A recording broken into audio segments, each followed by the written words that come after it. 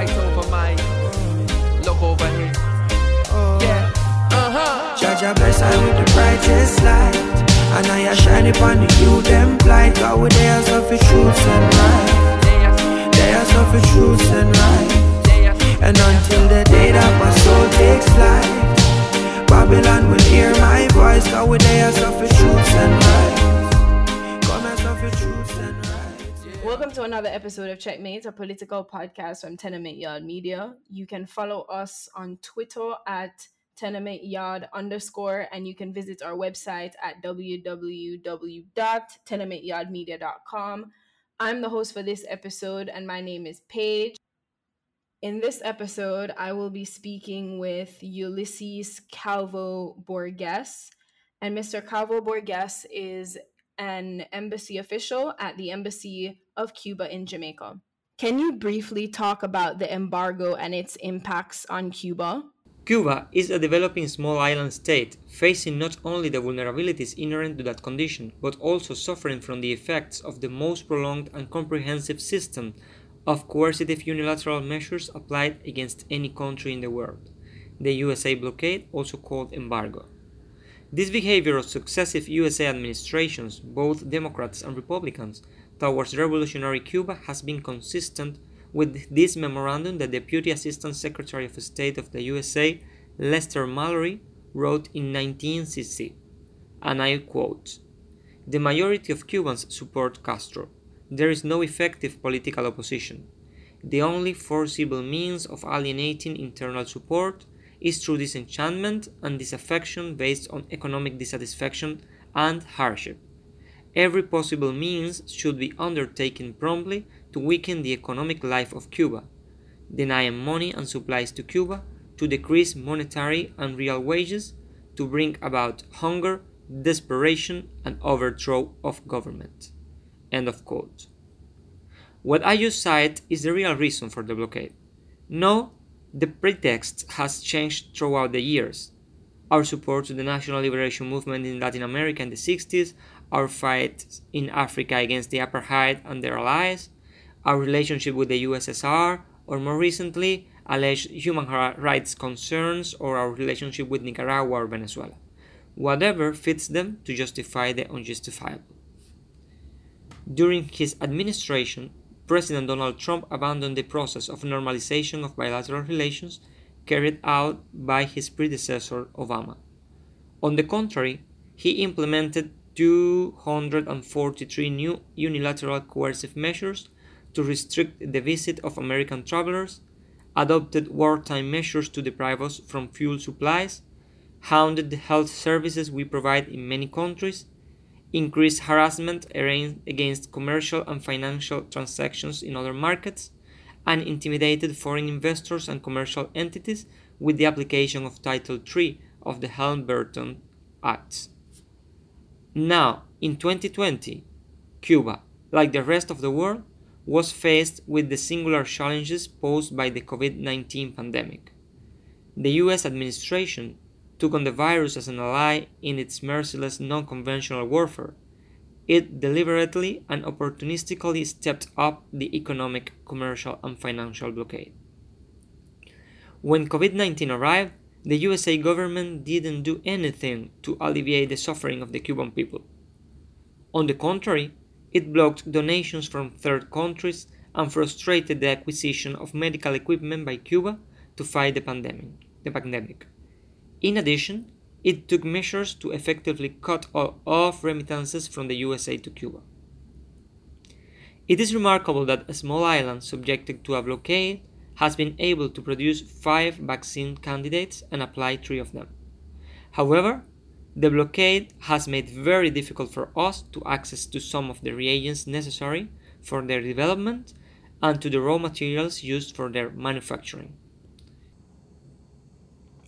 US authorities have cynically tried to plant the idea of the failure of our system and the ineffectiveness of the Cuban government, that the coercive measures do not affect the people nor are actually a significant factor for the difficulties faced by the domestic economy, but numbers say otherwise.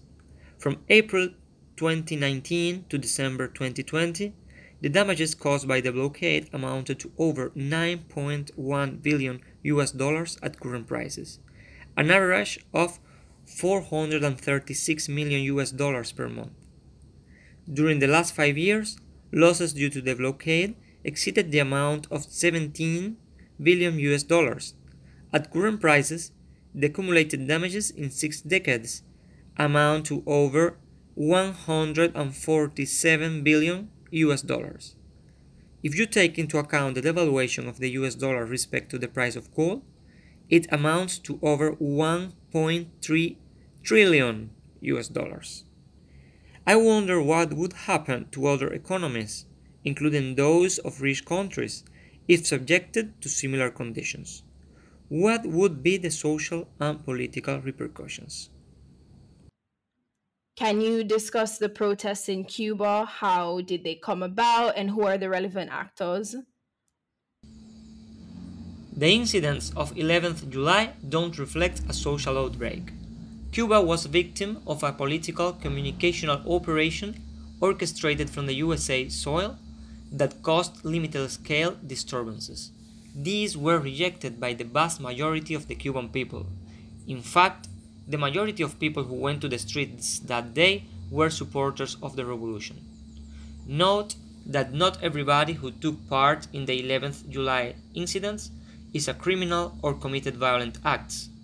There were legitimate claims out of discontent, such as the ones related to blackouts in several areas of the country, caused in part by the economic warfare measures by the USA that blocked the entry of ships with oil and the acquisition of parts and technologies to maintain the power generation systems in the country. However, the calls for alteration of the order, with the pretext of the economic difficulties the country faces, encourages criminal elements to commit acts of violence.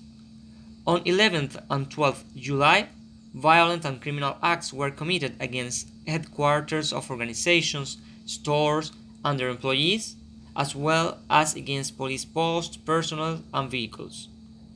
The US administration allocates every year tens of millions of dollars from the federal budget and additional amounts from cover funds to create political and social instability amidst the economic difficulties.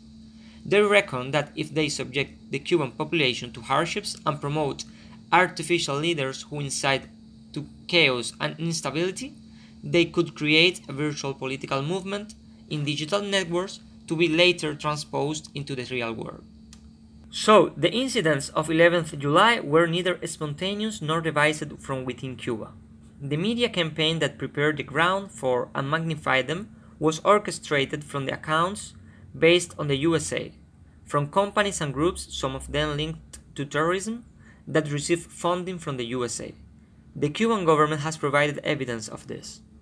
For instance, an analysis of the funny behavior of the SOS Cuba hashtag in Twitter shows that the protests and acts of violence were encouraged as part of a non-conventional warfare strategy carried out by USA against Cuba and other countries. As part of this operation, a lot of manipulated information and outright fake news circulated through social media, and some of them found a place into recognized media outlets. It is known that Fox News blurred the posters with the slogans in support of the revolution that pro-government demonstrators in Cuba were carrying and presented said protests as anti-government. There were pictures and videos of protests and acts of violence in Venezuela, Brazil, Egypt, and other countries that were portrayed as happening in Cuba. There were news about whole provinces of Cuba being overtaken by the protesters and of revolution leaders renouncing or fleeing Cuba, all of them fake. However, all this bombardment of misinformation had an effect on some people around the world who is not familiar with the Cuban reality. And I suppose that some exaggerations regarding the supposed repression of peaceful protesters will have made their mark on some of the not so well informed. Cuba reaffirms his right to defend its national integrity and sovereignty. Any attempt to alter peace and the constitutional order will face adequate response within the margins of the internal and international law. The law is being enforced to process those who committed violent acts, larceny, or caused damages to the social property. There haven't been any forced disappearance of episodes of torture. Claims of that are part of a campaign to demonize the Cuban authorities and justify foreign intervention.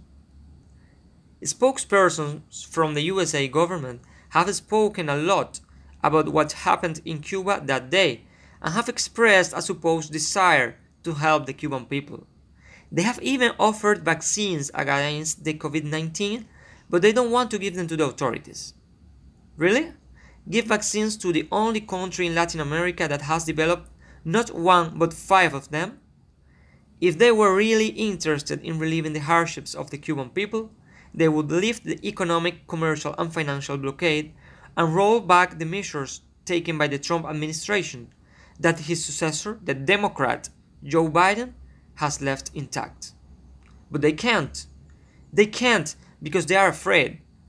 What if they remove the blockade? What if they stop the aggressions against Cuba and we succeed as a country, as an alternative to what they want to impose everywhere?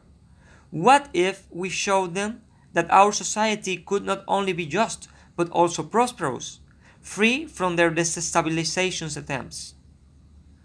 Cuba is already an example for the peoples of the world. Now imagine a Cuba without blockade.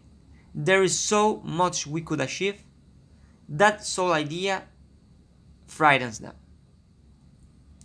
We also alert about the dangerous and irresponsible calls to acts of sabotage, magnitude, selective killings, and the call by an elected official in Miami for a military intervention in Cuba, with unforeseeable consequences to the regional peace and stability. Our call is to solve our problem among the Cubans themselves, without foreign meddling and on the grounds of patriotic unity, to advance in areas affected by the combined effects of the blockade, the COVID-19, and our own difficulties. I'm pretty sure you have heard or seen the protests happening in Jamaica against the Cuban government. What are your thoughts on that? Our embassy faced 5 protests in July, 4 of them in less than a week span. These were not isolated or spontaneous acts. Demonstrations against Cuban embassies abroad, including a violent attack with Molotov cocktails against our diplomatic mission in Paris, are part of the same coordinated effort that instigated the protests in Cuba last 11th July. In this case, these protests were carried out mainly by Cubans who live in Jamaica. The organizers of these protests didn't become enemies of the revolution on 11th July. They have been against socialism for a long while, as we could hear from the slogans they shouted, and they were just waiting for the occasion to act. These counter-revolutionaries have tried hard to summon other Cubans and Jamaicans to their protests, making extensive use of the fake news and manipulations that we have discussed earlier. However, they have achieved little success in that. We still don't know if this protest had permission from the authorities to be carried out. Also, I understand that the authorities' permits are granted for peaceful pickets. However, in these demonstrations, the protesters have made threats and shouted offenses, even personal ones against us. In several occasions, they have come dangerously close to the embassy's perimeter, even blocking the entrance with vehicles. In the days following the protest, we also received threatening emails and phone calls. If the objective of these protesters was just to voice their opposition to the Cuban government and to attract media attention, I believe that they made their point from day one. But after 5 protests, it would seem that their main goal was to harass and intimidate our personnel and disrupt the normal functioning of our diplomatic representation. These kind of demonstrations against the Cuban embassy are unprecedented in Jamaica. We have a Cuban community here with more than 1,000 members, and the vast majority of them have friendly relations with the embassy. It goes without saying that the Cuban and Jamaican people are very close to each other, and the Jamaican population is very supportive of Cuba. We have assisted Jamaica for decades in many areas, including health and education, as a brotherly duty with its people, and we will continue to do so. Can you discuss the current government of Jamaica's relationship with Cuba? We enjoy close relations of friendship and cooperation with Jamaica.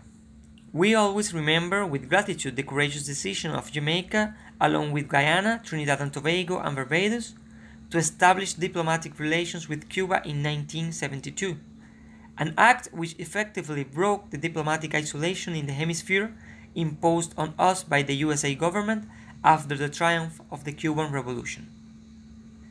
In Jamaica, we keep a medical contingent of around 500 doctors, nurses, and other sanitary personnel to support the work of the Ministry of Health, including the fight against COVID-19. We also have an official collaboration team of around 80 professors teaching English and other subjects in the different levels of Jamaica public education system. Each year, we offer scholarships for Jamaican students with financial constraints to go and study medical sciences in Cuba. We are always exploring ways to increase our cooperation with Jamaica and to expand it to other areas of mutual interest. We see Jamaicans, as we see the Caribbean peoples in general, not only as neighbors but also as brothers and sisters, all of us part of a big family. Despite the language differences, we share a lot of common culture, history, and goals, our African heritage, our struggles for independence, and the challenges of our development as small island states. Thank you so much for your time. We really appreciate you taking time out to answer our questions. This has been another episode of the Checkmate Political Podcast by Tenement Yard Media. Don't forget to check us out on social media, on Twitter at tenementyard_, and on our website at www.tenementyardmedia.com. Always right over my look over here. Yeah. Jaja bless I with the brightest light, and I shine upon the you them blind. God with their of truths and right. There's of truths and right. And until